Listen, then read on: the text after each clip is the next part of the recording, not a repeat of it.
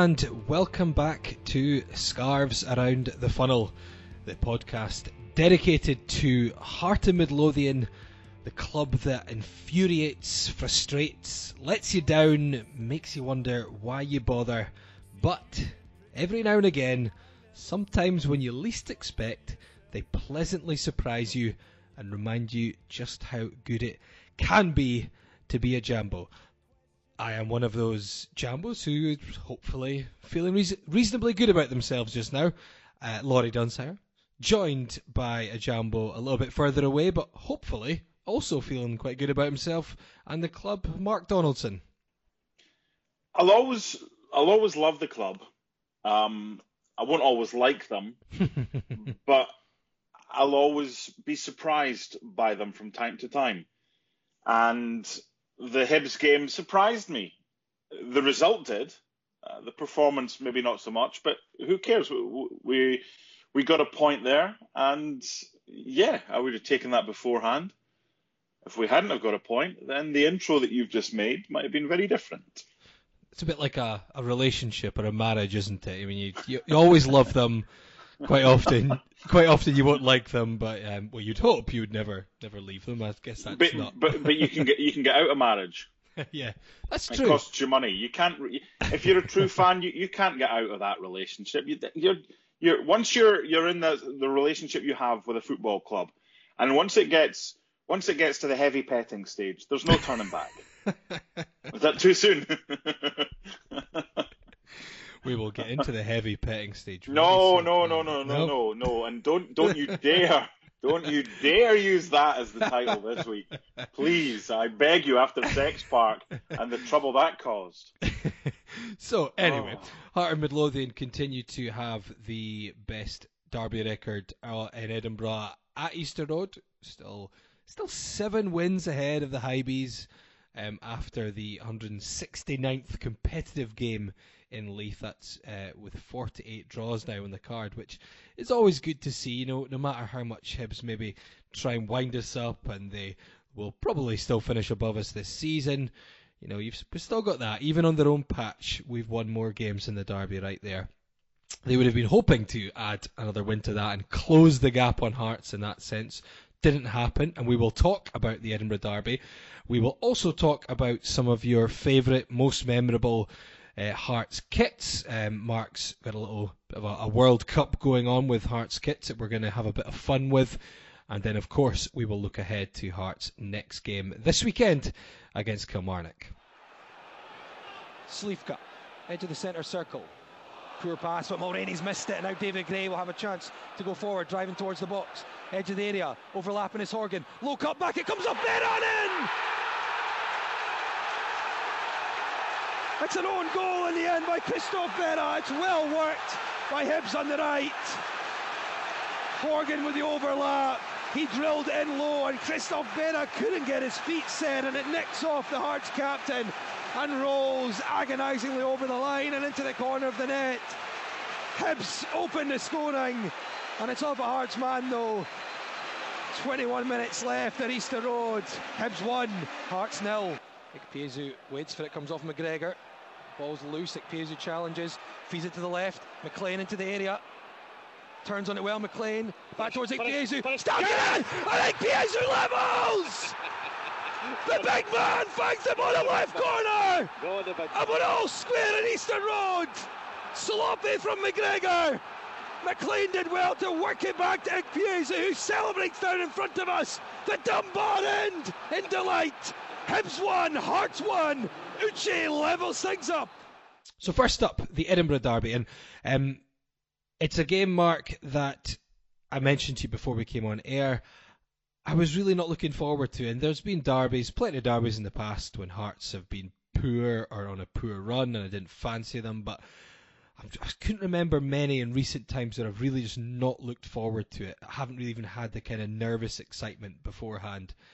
But this one was one of those, and a few people said that'll be the game where you might actually get a pleasant surprise. And maybe not pleasant, but I certainly had a surprise before the game. When Craig Levein made some big changes, and we expected some changes. Hearts fairly meekly surrendered to Rangers the week before, So 4 changes. Out went Bobby Burns, Ollie Lee, Ollie Bozanic and Craig Whiten. In came Connor Shaughnessy, Sean Clare. And maybe 2 of the more surprising changes. Harry Cochrane in for just his 6th appearance of the season. And in came 17-year-old Connor Smith. So big changes there, Mark. And I don't know, I don't think we would have been surprised that Craig Levein mixed it up a bit. But Harry Cochrane and Connor Smith, that took certainly me by surprise and most fans I knew. He's been doing well for the reserves by all accounts. So, I mean, obviously, like all of us, if you're on Twitter, you follow the Hearts account, and the boys and girls behind the scenes that update it do so for reserve games as well. And it's been noticeable. He has been doing very well. And I just thought playing off Uche was something that he wanted to try, and maybe he should have been taken off a little bit before he was, but simply because of the pace of the game. He got 65 minutes, maybe 55 or whatever, but I think he can be proud of that. I mean, there's 2 ways to look at this. You can look at it and say, well, why is he chucking a kid in for his debut or his full debut in a game of this, not magnitude, but a derby comes with a lot of pressure. It is the game for Hearts and Hibs fans to want to win. So there's that. But on the other hand, there's, oh, wait a minute here. We'll see what he's made of. And I think we saw someone that wasn't phased. And that game, those 65 minutes for me, for any player, but especially for Connor Smith, is more than a season of playing in the reserves. That's the kind of, right, I've got the taste, I want more, or, ooh, I've got the taste, I'm not sure I fancy this. It's certainly the former with Connor Smith. And it's not a case of, right, we play him from the start going forward in every game. You pick and choose. Now, I don't want it to be the case where Harry Cochrane, I'm sure we'll speak about him as well, who has another who played well but tired pretty rapidly in the second half, because it's a different type of pace of game. A derby, never mind a normal Premier League game, never mind a reserve game, of which these kids are used to. So I hope that Connor Smith continues to be a part of the first team squad, because he's now got the hunger, and it's up to him. It's an easy task for Craig Levein when he's playing for the reserve, saying, look, your reserve form got you into the first team for the Edinburgh Derby, keep it going. And I know we've just finished the reserve season, so it'll be tough now, but over the summer, it's an easy incentivized chat that Craig Levein has. Say, look, build yourself up, get strong, work out, keep fit, keep it going, and you'll be in contention next year. We've seen what you can do. Don't slip up now. Still just 17. Actually turned 17 in February. First start, only second appearance. He came off the bench in the end of season game last campaign when Hearts played a lot of kids against Kilmarnock. And he is the under-17 captain for Scotland, so certainly a really bright prospect. One that I had seen barely anything of, but one that I've heard a lot about. So really promising player. And Harry Cochrane, one thing, before we get into it, we'll have a little talk about things that happened in the game.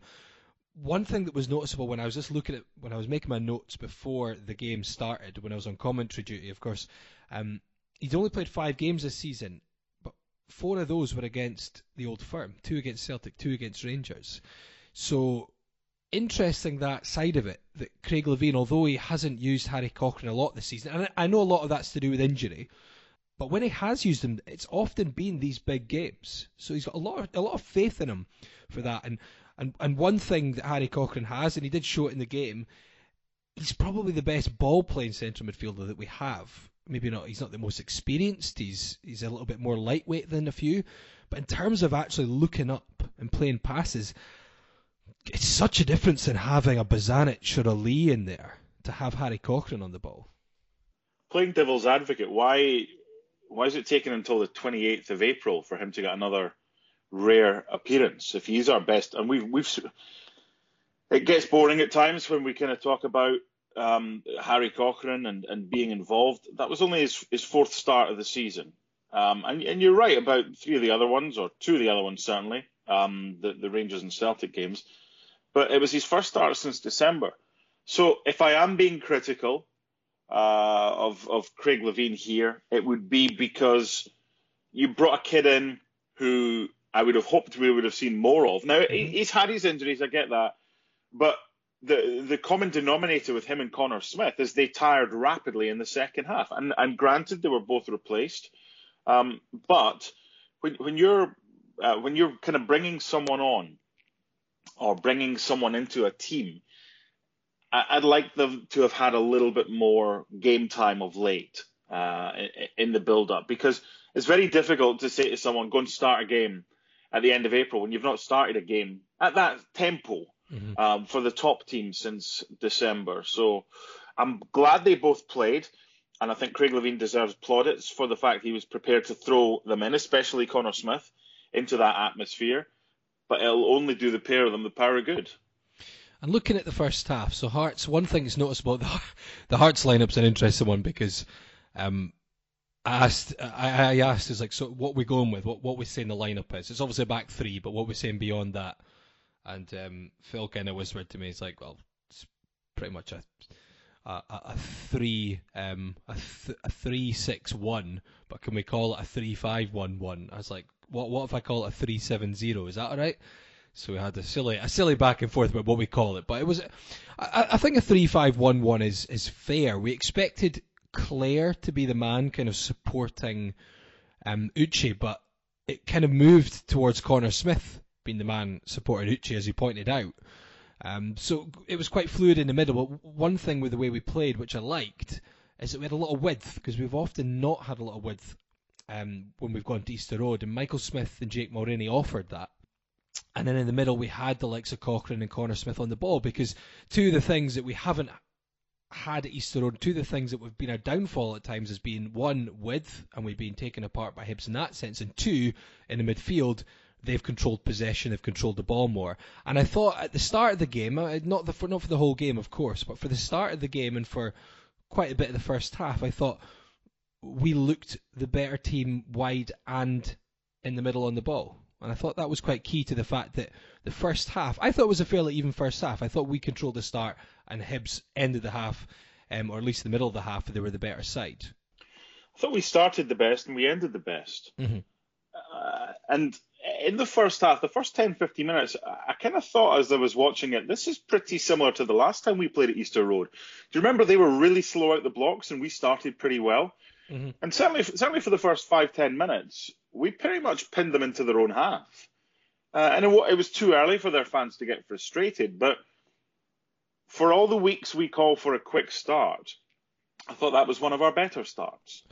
One thing to mention, because I remember we came in at half time, and that's been a lot better than I thought. I actually said I thought we played better overall in that half than we did when we won here in December. I was like pleasantly surprised. It's like, but there's one thing we have to mention, guys. It's like, what the fuck is going on with John Souttar? Because goodness, that's possibly the worst half I have seen from him, and that's partly a testament to John Souttar because he's been a brilliant player for Hearts. But my God, has he been out on the lash? Not the night before that, but this morning. I was like, I love Craig Levein's quotes. Said to John Souttar, "Hey John, you got a number for John Souttar? Because I don't know where he's gone." And it's simple. It's genius. It's just like, WTF? What was that? And I'm thinking, you know when you watch a kind of a high shot on TV and you're not quite sure who's maybe played the pass and you think, well, it's obviously not John Souttar. Shit, it is John Souttar. And it kept going on. It just continued. So much better in the second half. I don't know. Maybe the recent speculation about Derby and others has turned his head or whatever. It shouldn't. And the biggest thing for me was we got the real John Souttar back in the second half. If we didn't, then I'd be worried. I'm not at all. That was just one of those things. Yeah, it happens. I mean, like you say, if it happens in a regular occurrence, you get concerned. But even the best, you can watch great footballers have absolute nightmares some games, and like anything in whatever profession you do, you're going to have nightmares sometimes, whether it's doing commentary of a game or it's at the office or whatever it is, you're going to have a nightmare. And he settled himself, which is the main thing. I guess the only other thing I wanted to mention from the first half, now Jake Mulroney, I'd be interested to hear your thoughts on Jake Mulroney because I liked him in the first half. He can have his issues. He still needs to add that bit of quality. Can't we all? But he almost had a David Templeton moment in front of the famous five stand when he basically danced through half of the Hibs team, and his shot in the end, it was fairly routine for Ophir Marciano in the Hibs goal, but I thought it was brilliant. And yeah, he flits in and out of games and he sometimes makes the wrong decision, but I just like having someone in the team who gets out wide, he has a bit of pace, he gets the ball in the box and he takes on players. But interesting, I spoke to Paul Mitchell at half time, and he's like, well, I thought Mulroney was really poor first half, to be fair. I'd like to hear your thoughts, because I'm not saying overall he had a brilliant half, and obviously that one run doesn't necessarily make a great game, but I just like him in the team just now. Yes, I like him in the team, and I think there's a decent chance he starts the cup final. I'm not sure I like him at left wing back, but something that was tweaked from what we saw, and I want to give you Kilmarnock away as an example, and it's a game we won. However, Chris Burke, I thought, had the freedom of the right flank in the first 20 minutes. Mm-hmm. In that game, Mulroney was left wing back and Berra was left centre back. And Berra, I thought Berra was outstanding, by the way, at Easter Road. And was it because they moved him into the centre? Because I don't like Berra on the left of a three and Mulroney as a left wing back. I think if I'm an opposition manager, that's the area I'm targeting. Shaughnessy was fine. He was solid enough. I thought the biggest thing for me here that maybe allowed Mulroney a bit more freedom was Berra as the centre back, the middle of the three centre backs, with Shaughnessy on the left and Mulroney as left wing back. I'm not the biggest fan of Mulroney as a left wing back. I would prefer him as a left midfielder or a left winger as part of a four, in front of a four behind him. I want him to be someone who doesn't have to worry too much about defending. Certainly needs to track back. But when you play left wing back, in essence, you're playing two positions. You're playing a forward player and you're playing a defending player. One that has to get back and help, one that has to get back with balls over the top, and one that has to get forward and run. I think he's tricky. I think he's a confidence player. I think right now he's showing a heck of a lot of confidence. He deserves his spot in the team, but I would take it with a pinch of salt him playing at a left wing back because I do prefer him as a left midfielder so that he can have more focus on getting forward as opposed to, oh, shit, I need to get back. Yeah, to be fair to Levein, I think the last two occasions we've played a back three, he has moved Berra into the centre and used Shaughnessy and Suter as the players either side, which I totally agree. What Berra has struggled with, certainly since he's come back from injury, is doesn't look like he has the same pace that he had previous. Probably not quite not quite settled after his injury, and he's struggled when players have been running at him, I guess, coming from the flanks. So I think it's made sense, and he was brilliant, I thought. Held things together, even when his usually reliable central defensive partner kind of had a nightmare in the first half. So very unfortunate with the own goal as well. I guess moving on to the second half, I think a lot of it came from the fact that, like you've already highlighted, Mark, Harry Cochrane and Connor Smith started to fade and started to tire a little because they hadn't been playing this sort of tempo, this sort of intensity of a game recently. And Hibs did start to get control of the game. They had the penalty, which Uche himself said was a penalty. Not a whole lot in it, but he said he caught him. Fair enough. Thankfully, Mark McNulty hit a pretty poor penalty. But when Hibs went ahead, which was just before the 70-minute mark, you kind of felt it was coming. They weren't battering us by any stretch, but the pressure was building. They were getting more of the ball, and we'd sort of ran out of steam a little. So I thought at that point Hibs would have felt like goal was coming. We've started to get the game by the scruff of the neck, and it had a little feeling of here we go again. It was unlucky for Berra. There was not much he could do. It was well worked by Hibs. It was the right thing for Horgan to do. Drill it in low. Either a defender has to try and get a touch to it, or McNulty in the back post is probably going to touch it in. So at that point, it did feel like they've got themselves ahead. We're going to struggle now.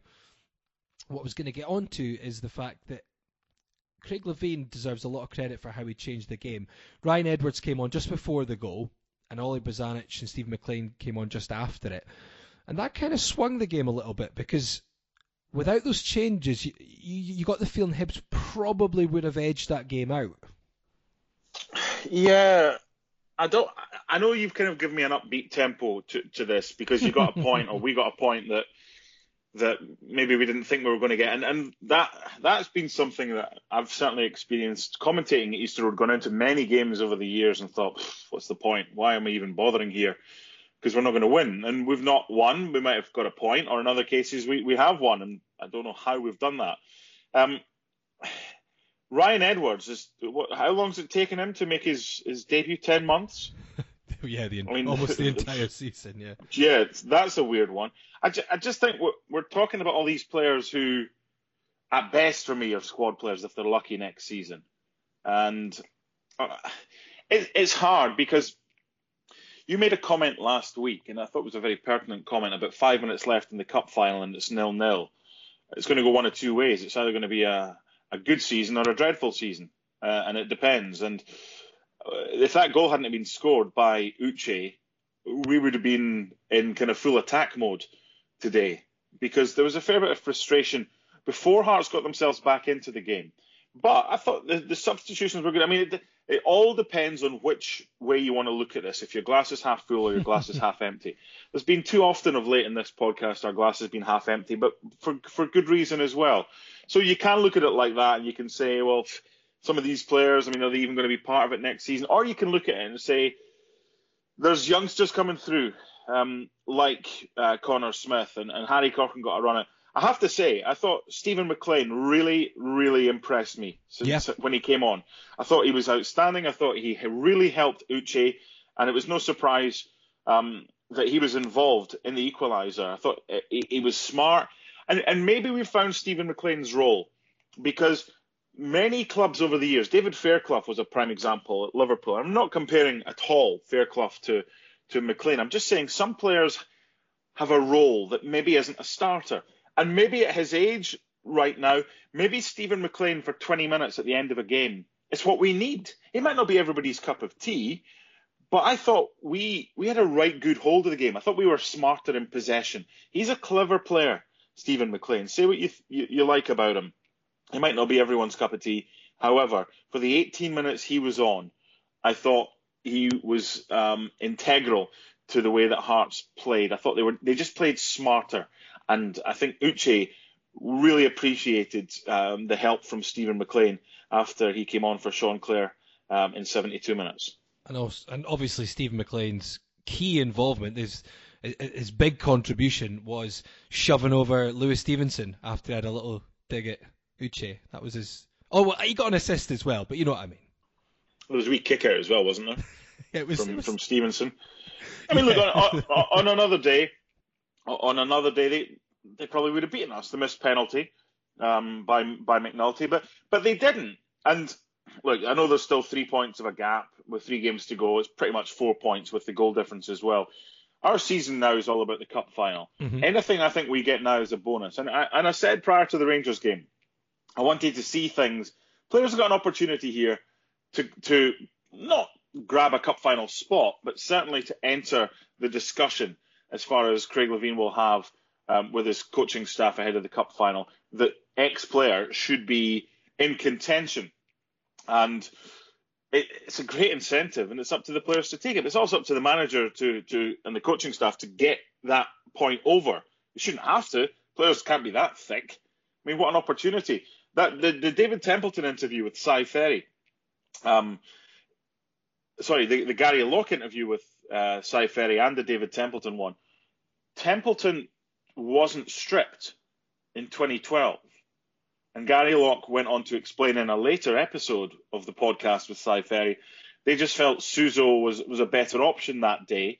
And as a result, Templeton wasn't even in the, I think it would have been, was it 5 subs or 7 subs back then? Because there's only recently. I think it was still 5. I think it was 5 as well. So Templeton missed out. And to this day, that still rankles. I mean, he kind of still celebrated, but he didn't really feel part of it. If that's the story for me, I can tell my players, if I'm Craig Levein or whoever, say, look, I don't care how well you're doing. I'm talking about the fringe players, because the players know if they think they're going to start. I'm talking about the guys that would have doubts in their own mind about whether they're going to start. Could they maybe be on the bench? That story is a great one. Look, even if you think you're going to do it, don't take anything for granted. Templeton didn't take things for granted, but he was pissed off, and now he realises maybe I've done a little bit more or whatever. There's always the hindsight aspect. Don't wait and then say, I wish I could have done a little bit more. Do a little bit more now in the hope that it gets you into the manager's thinking for the cup final. That's going to be the incentive going forward in these last 3 games before we go to Hampden. And just to finish up in the derby, I mean, I know Hearts weren't great, but I actually thought they deserved a share of the spoils overall in the game. I thought they started better. I disagree. Look at the stats, even possession, same amount of shots. Don't give me stats. Same amount of shots on nothing. goal. I mean, possession's bollocks, because you can have 75% of the ball and not cross halfway. I get that, but both teams had the same amount of shots on goal, and I thought Hearts at the end. See, after we levelled that last 6 minutes plus 3 added, so last 9 or 10 minutes, I thought it looked like Hearts would be the team to go and win. I was a bit disappointed we didn't have more time. So I get what you're saying, but Hibs didn't. I think, what did Bobby Slamal make? He made 1 decent save, and 2 saves overall, and Marciano made 2 saves that pop into my head. So where's this massive difference in how the two teams did? No, I get what you're saying. All I'm saying to you is how you play in a derby doesn't matter. Hearts didn't, in my opinion, deserve to lose the game at Tynecastle, yet they did, because Hibs were more clinical with less of the ball. Mm-hmm. And we said that. Yeah, we did. The fact that Hearts finished strongly is something that could be used in your favour. Mm-hmm. But the bit in the middle, I mean, look, we've scored for them, we've given them a penalty, and they haven't taken advantage because they've missed it. And in between, to be honest, I thought McNulty was very quiet. Yeah, throughout. He was poor. He was poor. Yeah, he was, and Canberry, this kind of playing off the left. I just thought their arguments of deserving to win the game are far stronger than ours. But we're not arguing that Hearts deserve to win the game. You're arguing that a draw was a fair result. Look, again, it's complete subjectivity. On the balance of play, Hibs probably deserved to win it. But as I've said, I don't care because they didn't, and we move on. And it's an unbeaten season at Easter Road, and I think that's something that we can take from this season. There isn't too much to take after the first probably 8 weeks of the season or so, but that is certainly something. And if you'd offered us an unbeaten season at Easter Road prior to the season beginning, every Hearts fan would have taken that. Moving on, last week, Mr. Donaldson brought up the subject of your favourite kits, or not even necessarily your favourite kits, but kits that stand out in your memory, whether they were particularly good or particularly bad. Now I hand over to Mark Donaldson, who has a round-robin knockout World Cup style competition going through the different Hearts shirts that we have been given as suggestions. Yeah, because last week's homework was to come up with quirky idiosyncrasies that your favourite player may or may not had over the years. And as a result, we had a mention about John Colquhoun tucking his shirt in at the front and not at the back. And it got me thinking about this week's homework. Was jerseys your favourite one, or just your most memorable one? So what I've done is I've come up with 32 jerseys over the years. And what Laurie and I are going to do is we're going to have a quick World Cup. So I'm going to give you a choice of 2. And then I'll pick the next one, and then vice versa. So your first choice is between the Championship home kit and the 2017-18 home kit. So last year's home kit or the Championship home kit. You can choose what wins this one. That's a tough one because I really like both those shirts. They were highlighted by quite a few different people as well. I'm just looking through the people who liked that one. I'd have to go with the Championship one. I really liked last season's home shirt, which of course was maroon and it had the nice collar. But the Championship one with the old style badge, even just the Adidas stripes, which look good, but they're not overbearing. Just liked it. No sponsor as well. I thought was great for that season. Coming out of administration, everything behind it as well. 100 years after that team that went to war, had a lot of meaning. And Lord Caldar's, that was his favourite. Fairly recent strip. He says the 14-15 championship winning strip, the Adidas Maroon, was just the perfect shade, no sponsor, understated collar, an old badge will take some beating. Jamie Devlin also highlighted that as one of his favourites. Fraser Monteith did say the 17-18 Don Cowie of Team Handsome Modelling was one of his favourites. And it's a close one. I had both those shirts, but it has to be the championship one. Okay. That championship kit is the first kit through to the round of 16 in the Hearts World Cup Kit Challenge. The second first round tie is the 97-98 away jersey, the cup final kit versus the Foundation of Hearts kit with the names on it. So this is my one, and as much as I wish to pay a nod to all of us who invest however much money every single month towards the Foundation of Hearts, I think having a jersey is enough, because I don't think it's enough to beat a jersey in 97-8, which was something which will go down in history because most of us hadn't seen Hearts win a trophy. So 97-8 beats the cup final and beats Foundation of Hearts jersey. Yeah, Preston Pan's Heart said, this will forever be my favourite away strip. How can anyone say otherwise? It looks good, and we won the cup wearing it. And he also shared a photo with us of John Robertson, hand on heart, wearing that jersey, holding the Scottish Cup aloft with the maroon and white ribbons. A wonderful image. And I have to say, Mark, this is a tough first draw. These are like the Brazil's against France and Italy against Spain and such like. This is tough. It was very difficult. It was drawn in a random process, overseen by our adjudicator Rod Stewart. It was all done fairly. So we have two through to the second round. Your one next up: 85-86 home versus 86-87 Bukta home with the collar.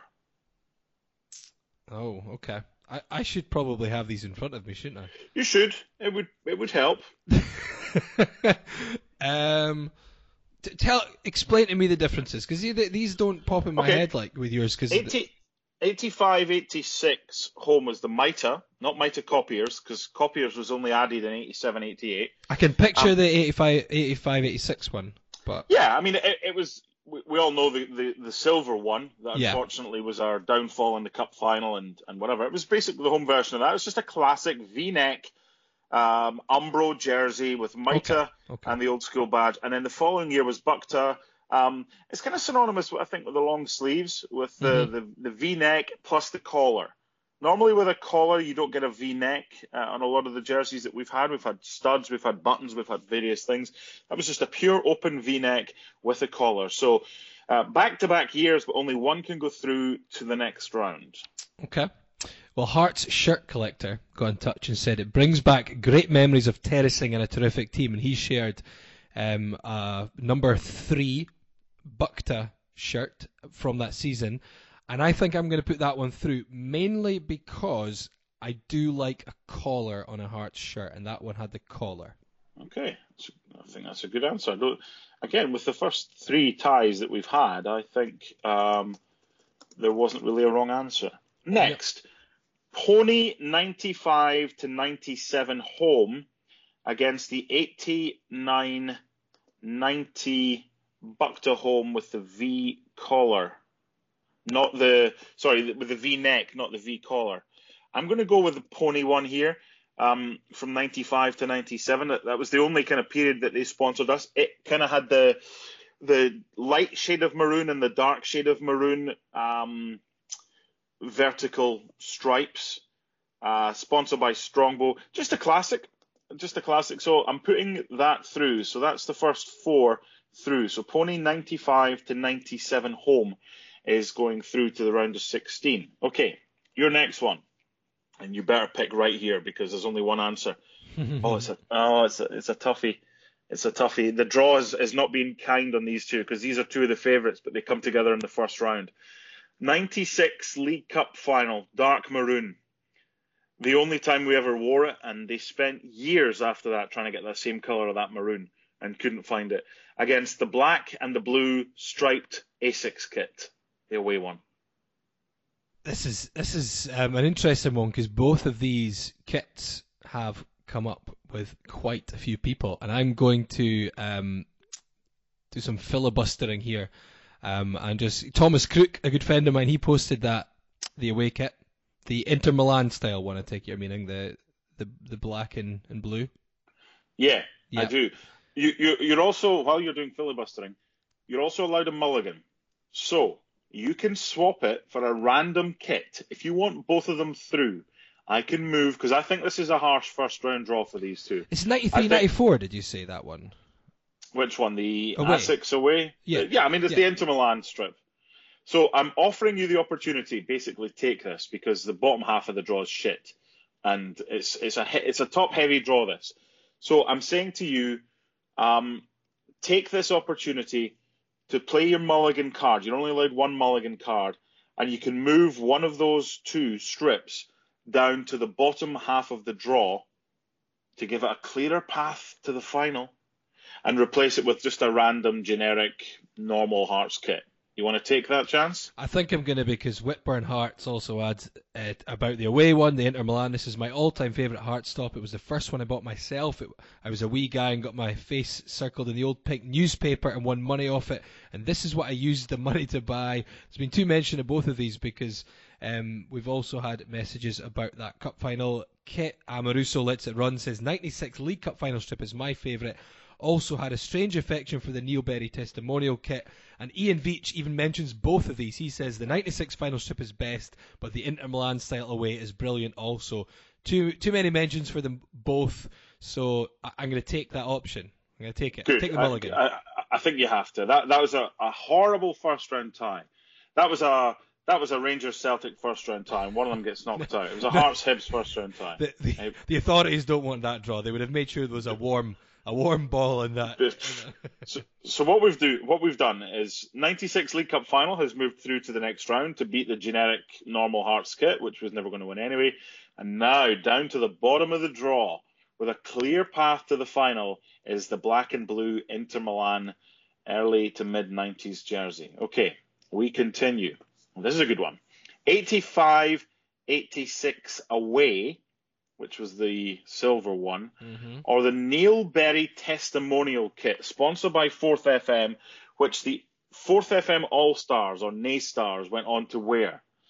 So I had to get, I think, a double X back in the day. It was a nice jersey. It was a tartan maroon, and it was pretty rare. But 85-86, I know it wasn't the best for results, but it was a classic jersey. So it goes through to the next round. What are you laughing at? What's wrong? It's fucking awful.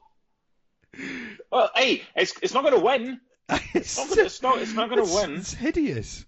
Honestly, it's a classic. I had to look. You know what? I had to look this one up because I saw it mentioned by someone. I looked up and I was like, Jesus.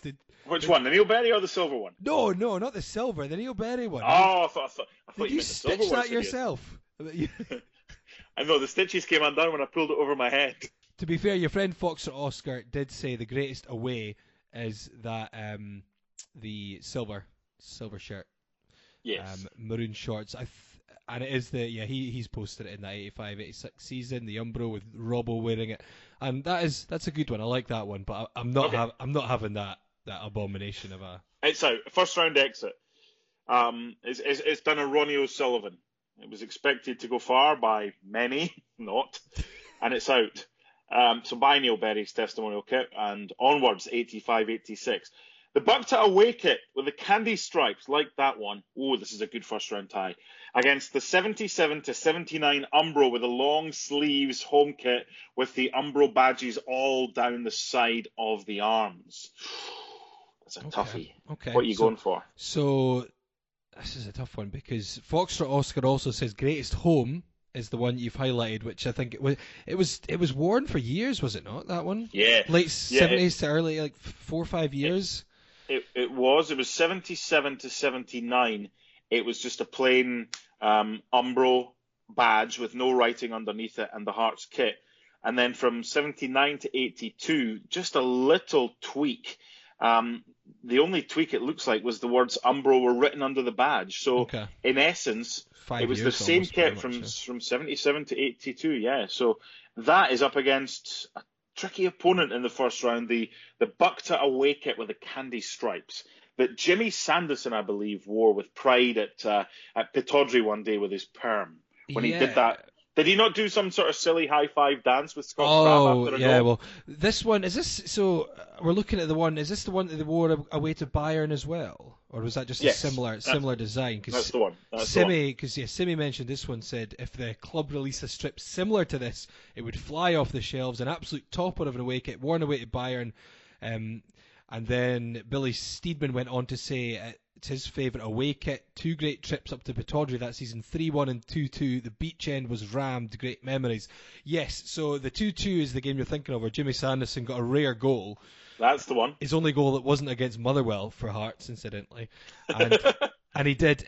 He and Scott Crabbe did a ridiculous high-fiving dance routine.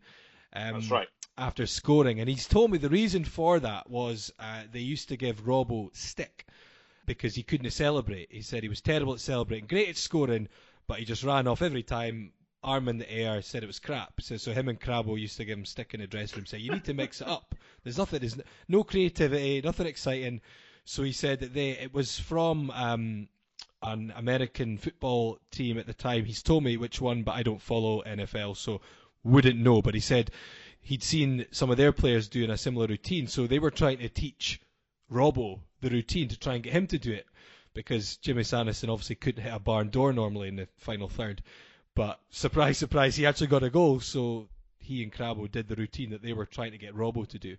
So that's where it came from, basically Jimmy and Scott Crabbe trying to teach Robbo how to celebrate better. But does the jersey beat the long-sleeved cracker from Umbro from the late 70s, early 80s? For me, it doesn't.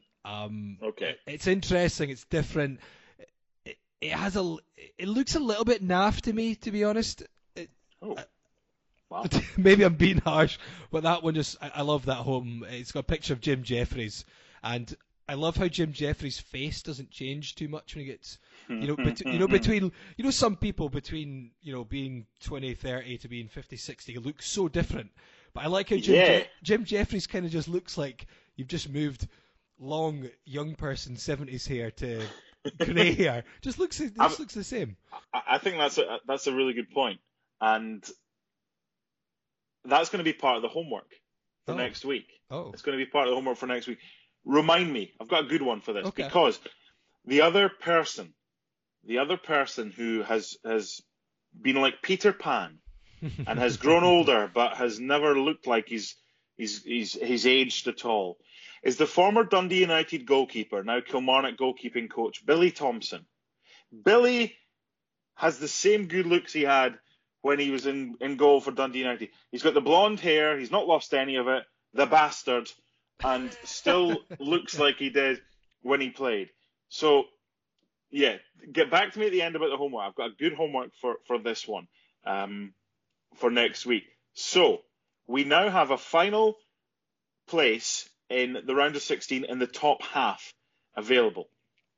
And it is the Öztürk Argentina kit at Easter Road, the away kit, that he scored that. He did score that wonderful goal in that jersey, didn't he?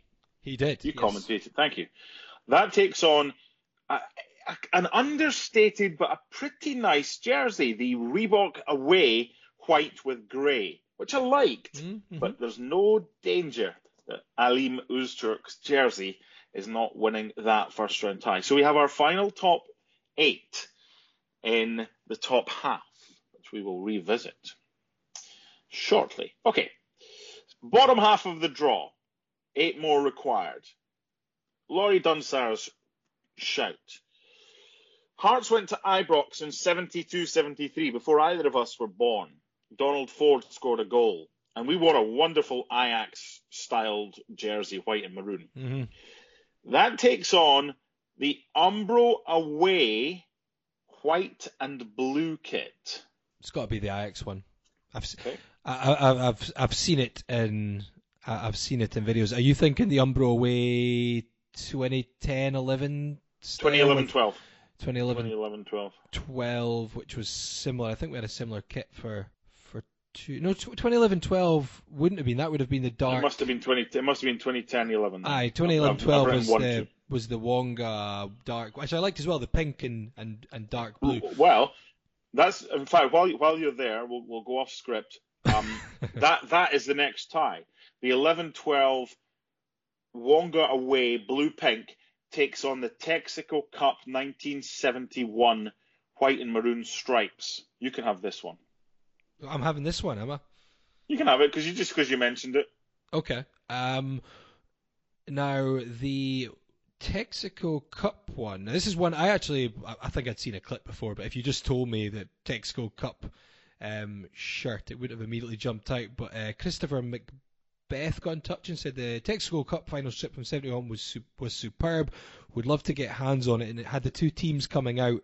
So it's not quite pinstripe like the one we mentioned before, but with Sanderson wearing it, Pataudry. Yes, thicker stripes. Isn't quite it? Slightly thicker stripes. So you've got like a full 5 stripes, I think. I like the look of that, to be fair, and I did like the change kit for 2011-12. Difficult, anything that's got Wonga plastered on it. So partly for that reason, and partly because it looks a bit classier, that 71 final kit. I'm going with the 71 final kit. Again, I didn't think there was a bad answer there. Okay, so Texaco Cup through. Okay, Ukiyo Bank is home with the white collar made by Umbro, which was nice. It was nice.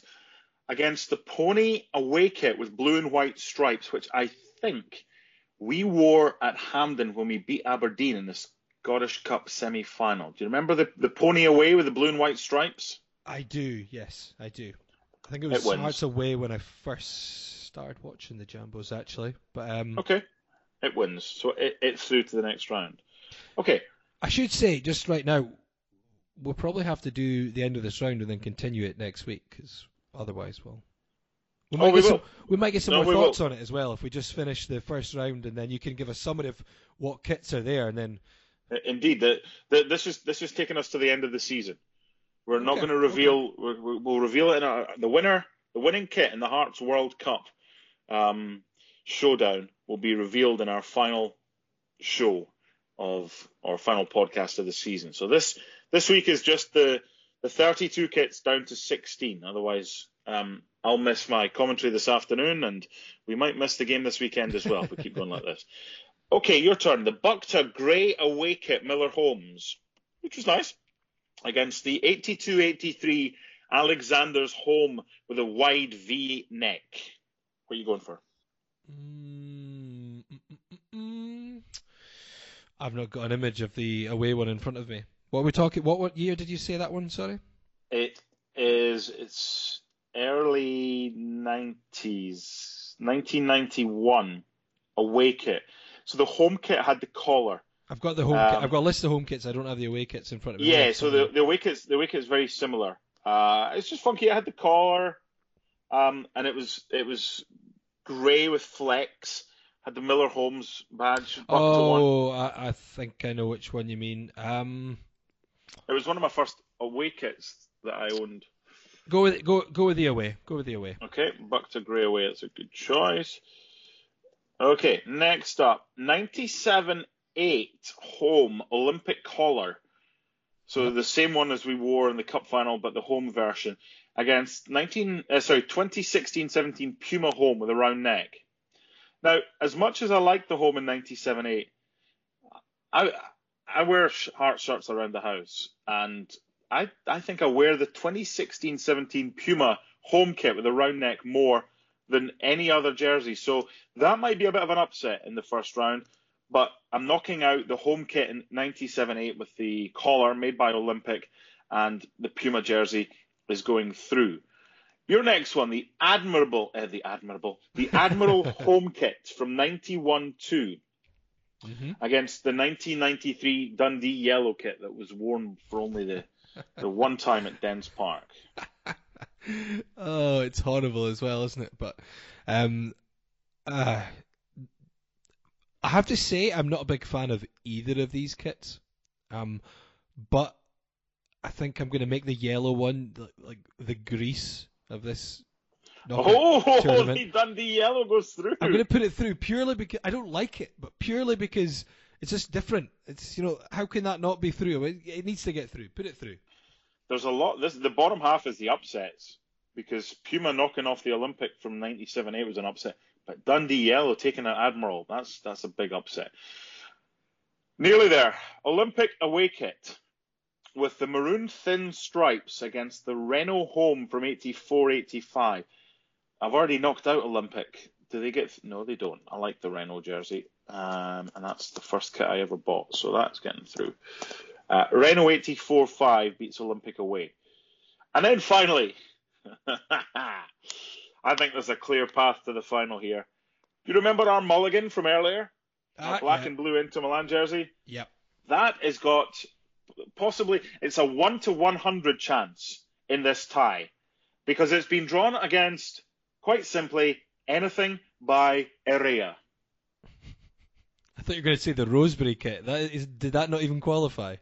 No one's got it, apart from the Hearts Museum. And that probably deserves to win the whole thing. So that's not there. So anything by Errea. And if you remember last week, it's akin to the tracing paper, toilet paper that you had at school. There's porous jerseys, there's breathable jerseys, and it's like wrapping yourself in tin foil. So does the black and blue Inter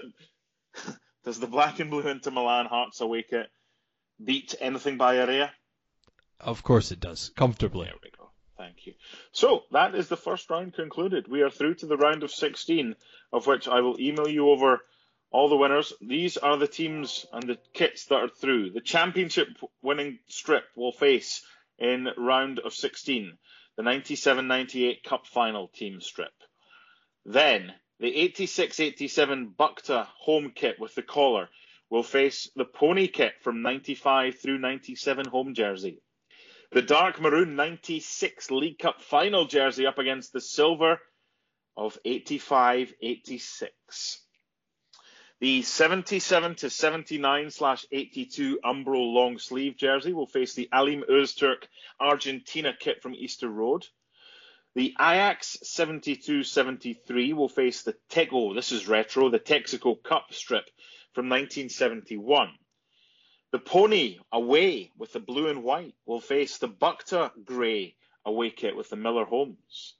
The 16-17 Puma home will face the Greece 1993 Dundee Yellow European Championship winners. And the Renault 84-85 home will face black and blue Inter Milan. So what we'll do, and again, there's no point in us even conversing beforehand, because we always go rogue. One of us usually goes rogue. So how about this? What we do is we invite our listeners to choose the winners of this. Why don't we do a poll using the Scarves Around the Funnel podcast Twitter account?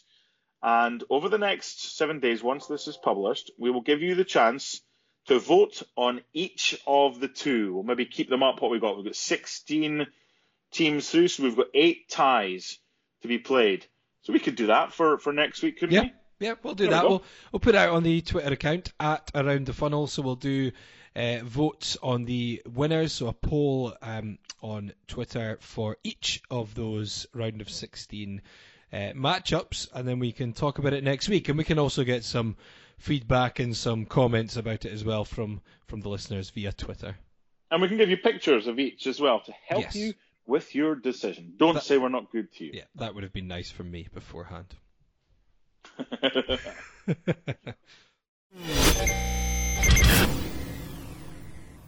Okay, moving on. We've spent a lot of time speaking about strips, which is good fun.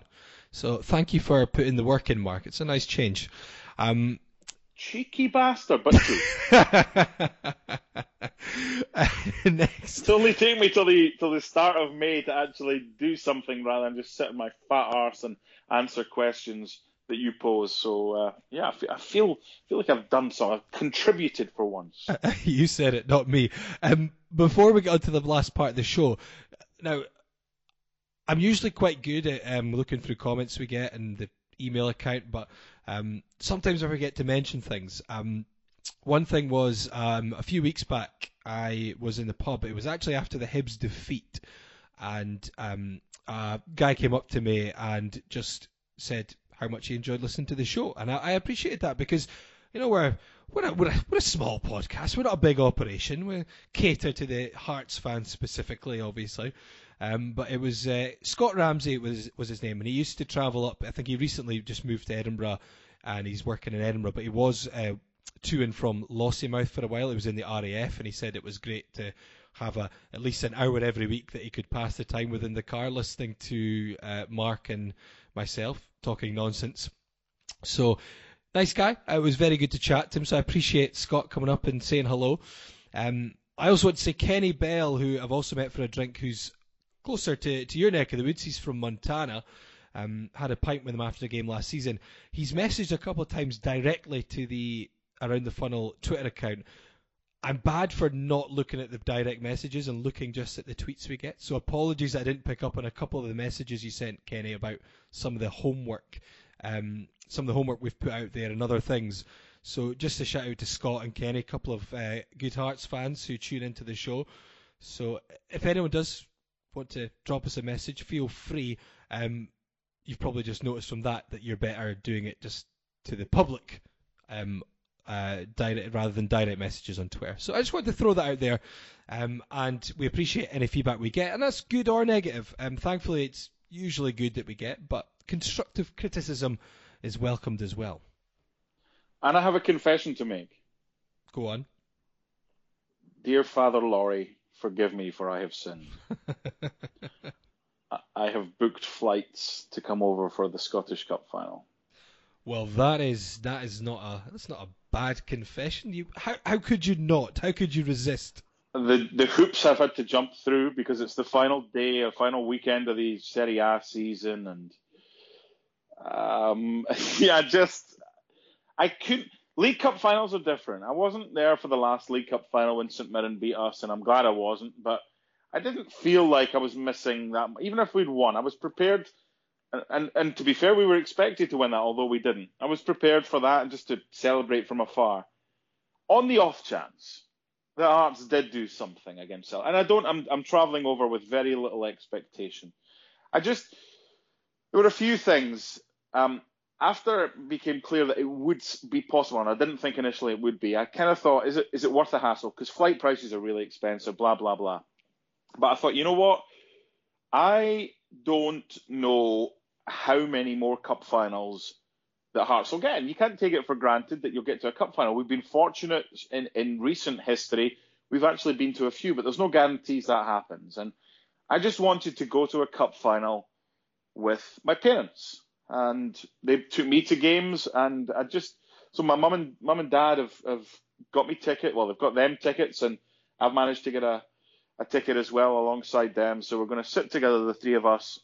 We might not have too much to shout about, but I just think it was worth going to that effort to fly over to watch the game with mum and dad. I completely understand. You can't. We don't have enough of these days out to take them for granted, I suppose. So. Maybe we'll try and fit in a Scarves Around the Funnel celebratory live recording, in-person recording. You never know. Possibly. It's just the whole Scottish Cup final thing. It was always a great experience as a fan. I was there for my first one in 1986. Had to wait a while to get to another one in 1996 and got thumped 5-1. So you're kind of thinking, is this ever going to be the case? Then 98 was still the greatest cup final ever. And just beating the Hibs game because it was our first, and I didn't think we'd ever win it. Then Gretna was kind of total favourites and somehow nearly screwed it up, but avoided that. So that was a different type of celebration, although still good. 2012 was phenomenal.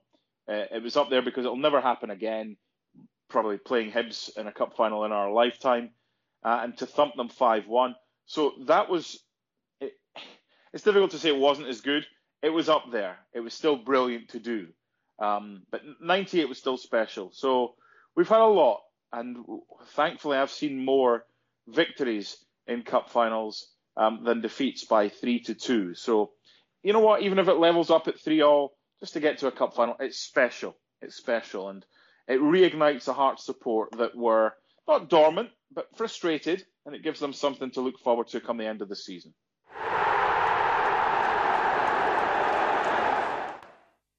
Finally, this week, we'll have a quick look ahead to Hearts' upcoming fixture, which is the final home game of the season against Kilmarnock on Saturday, the 4th of May, which is known as Star Wars Day these days. 6th against 4th. Hearts 3 points behind Hibs, 7 behind Kilmarnock, so certainly hopes of a top 4 spot pretty much gone for the Jambos. Killage are 3 behind Aberdeen, though they've got better goal difference as well, and Aberdeen play Celtic on Saturday lunchtime, so maybe a chance for Kilmarnock possibly to keep their hopes of a top 3 spot alive. Last time we played on Star Wars Day, obviously it immediately jumped to my head because it was also against Kilmarnock, it was also at Tynecastle. May the 4th, 2014.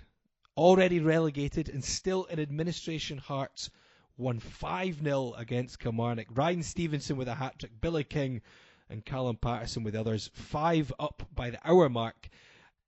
And a great game, and I remember it very well. And do you expect something similar? No. I didn't think you would. No. That Kilmarnock game in 2014, we also beat Kilmarnock, was it between Christmas and New Year? Over the last few years. You remember that? You commentated on it. That would have been... I did.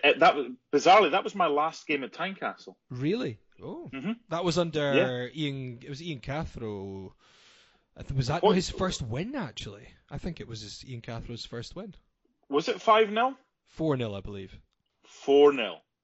Let's have a look. So it would have been December... It was just after Christmas. 27th of December 2016.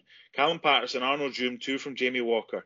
That was my last game at Tynecastle. It's just I didn't go to Scotland at all in 2018. Obviously, the birth of our daughter, and 2017 I went to Murrayfield. So the last twice I've seen Hearts have been against Kilmarnock. The Murrayfield game was 2-1. They scored late on. Mm-hmm. Yep. But I didn't get to Tynecastle on that trip because they were still trying to finish the main stand. So bizarrely, the last time I saw Hearts at Tynecastle was the 27th of December when we won 4-0. They've got something to play for. We don't have much. This is what I'd like to see between now and the end of the season. Your Harry Cochrans, your Connor Smiths, and anybody else that Craig Levein and the coaching staff think might have a chance of involvement in the cup final, give them a run out. Because I think it's important we get them up to speed. I've gone past the whole morale thing here and trying to win, because it's about getting ready for the cup final. I'm not saying just throw in all the kids. There's no point in chucking in kids that are not going to have any chance of being in the 18 for the cup final. But maybe do what we did at Easter Road.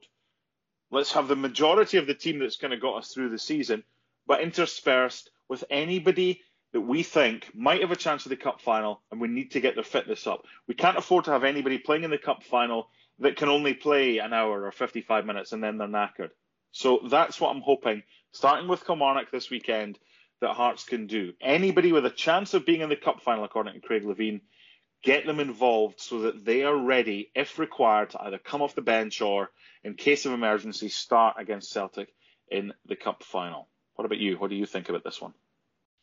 Similar. I would like to certainly see Harry Cochrane get another game, and I agree that it's important to get people up to speed, so by the time we get to the cup final we have options, and if there are players who maybe haven't played a lot this season but have put themselves in the frame, that they are up to speed match fitness wise and sharpness wise. I think it is important for us to get a good win at Tynecastle as well on Saturday, though. This is the last time the Hearts fans will obviously see their favourites on home soil, so this is the last time that a lot of fans will see Hearts, because a lot of fans won't go to away games, and we've got a Friday night at Pittodrie, we've got a game at Celtic Park, so I think it's important to give them a good send-off, get some positivity around the team before these last couple of away games, and then of course the big one, the cup final. So I'm hoping they put on a performance, and hoping Harry Cochrane at least gets another chance, and hoping we build on at least the way we ended the derby and get a victory, because I think that's important. And to wrap it up on Star Wars Day, how did Darth Vader know what Luke Skywalker was getting for Christmas? Oh, for Christ's sake. I don't He felt know. He felt his presence.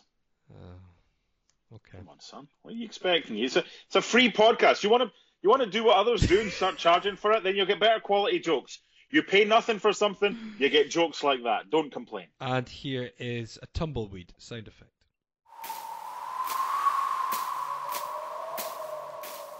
Very good.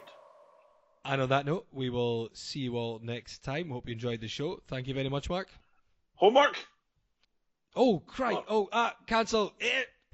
Breaks on. You were going to make homework something to do with... Yeah. I've forgotten. What was it? Any Hearts players that come to you to mind that don't age. Is this what it was? Well, I'm going to call this week's homework Then and Now. Okay. Okay. So, Alan McLaren and his red face. A lot of the players when they play are fit and well, they're all fit. But then, like Neville Southall or whatever, it's difficult when you don't train every day. You kind of balloon or whatever. I'm not talking about from fit to fat, but I'm just this is made up as I go along. I'm just talking about players from then who you've met up with or you see nowadays. Do you see Henry Smith, or do you see Wayne Foster as a postman? And have they changed at all? So what's the question? What's the question? I don't know. I'm not sure. Just bear with me here. Okay. It's just the whole Billy Thompson chat. And, I mean, Jimmy Sanderson doesn't look too different. Take away the perm, and I think he's aged all right. I think Jimmy's up there. So which players from the past have aged the best and which haven't? There we go. We went around the houses, and then we finally knocked on a door, and someone opened. So which Hearts players from the past have aged the best and maybe which haven't? Okay. Or do you want to just be kind and say which Hearts players have aged the best? And let's just emanate kindness. Let's say the homework is just a then and now theme. Have you met Hearts players who of yesteryear? What are they like? Or what are they doing these days? Maybe we wouldn't know about. Are you friends with any of them? Or I don't know. Maybe it's just a theme. This is really, really dragging out to try and make a homework question. But well, what you could do is you could just finish the show like 2 minutes ago when you were going to, and we would have avoided all this nonsense that I've created right now. So if you're able to edit it, then I'll just say goodbye. Okay. No, I'm not gonna. I'll tell you. Homework is then and now. Fill your boots. Be creative. Whatever. I don't know. Remember to vote on the Twitter poll. Yes. For the jerseys. Do that. Vote on the Twitter poll for the World Cup of Hearts jerseys last 16, which we will share on the Around the Funnel account, which is at Around the Funnel. You can also email us if you want to tell us how much we dragged this one out to podcast at scarsaroundthefunnel.scarsaroundthefunnel.co.uk. This is award season. This is award season in Scottish football. This show, this podcast will win fuck all. That is a fact.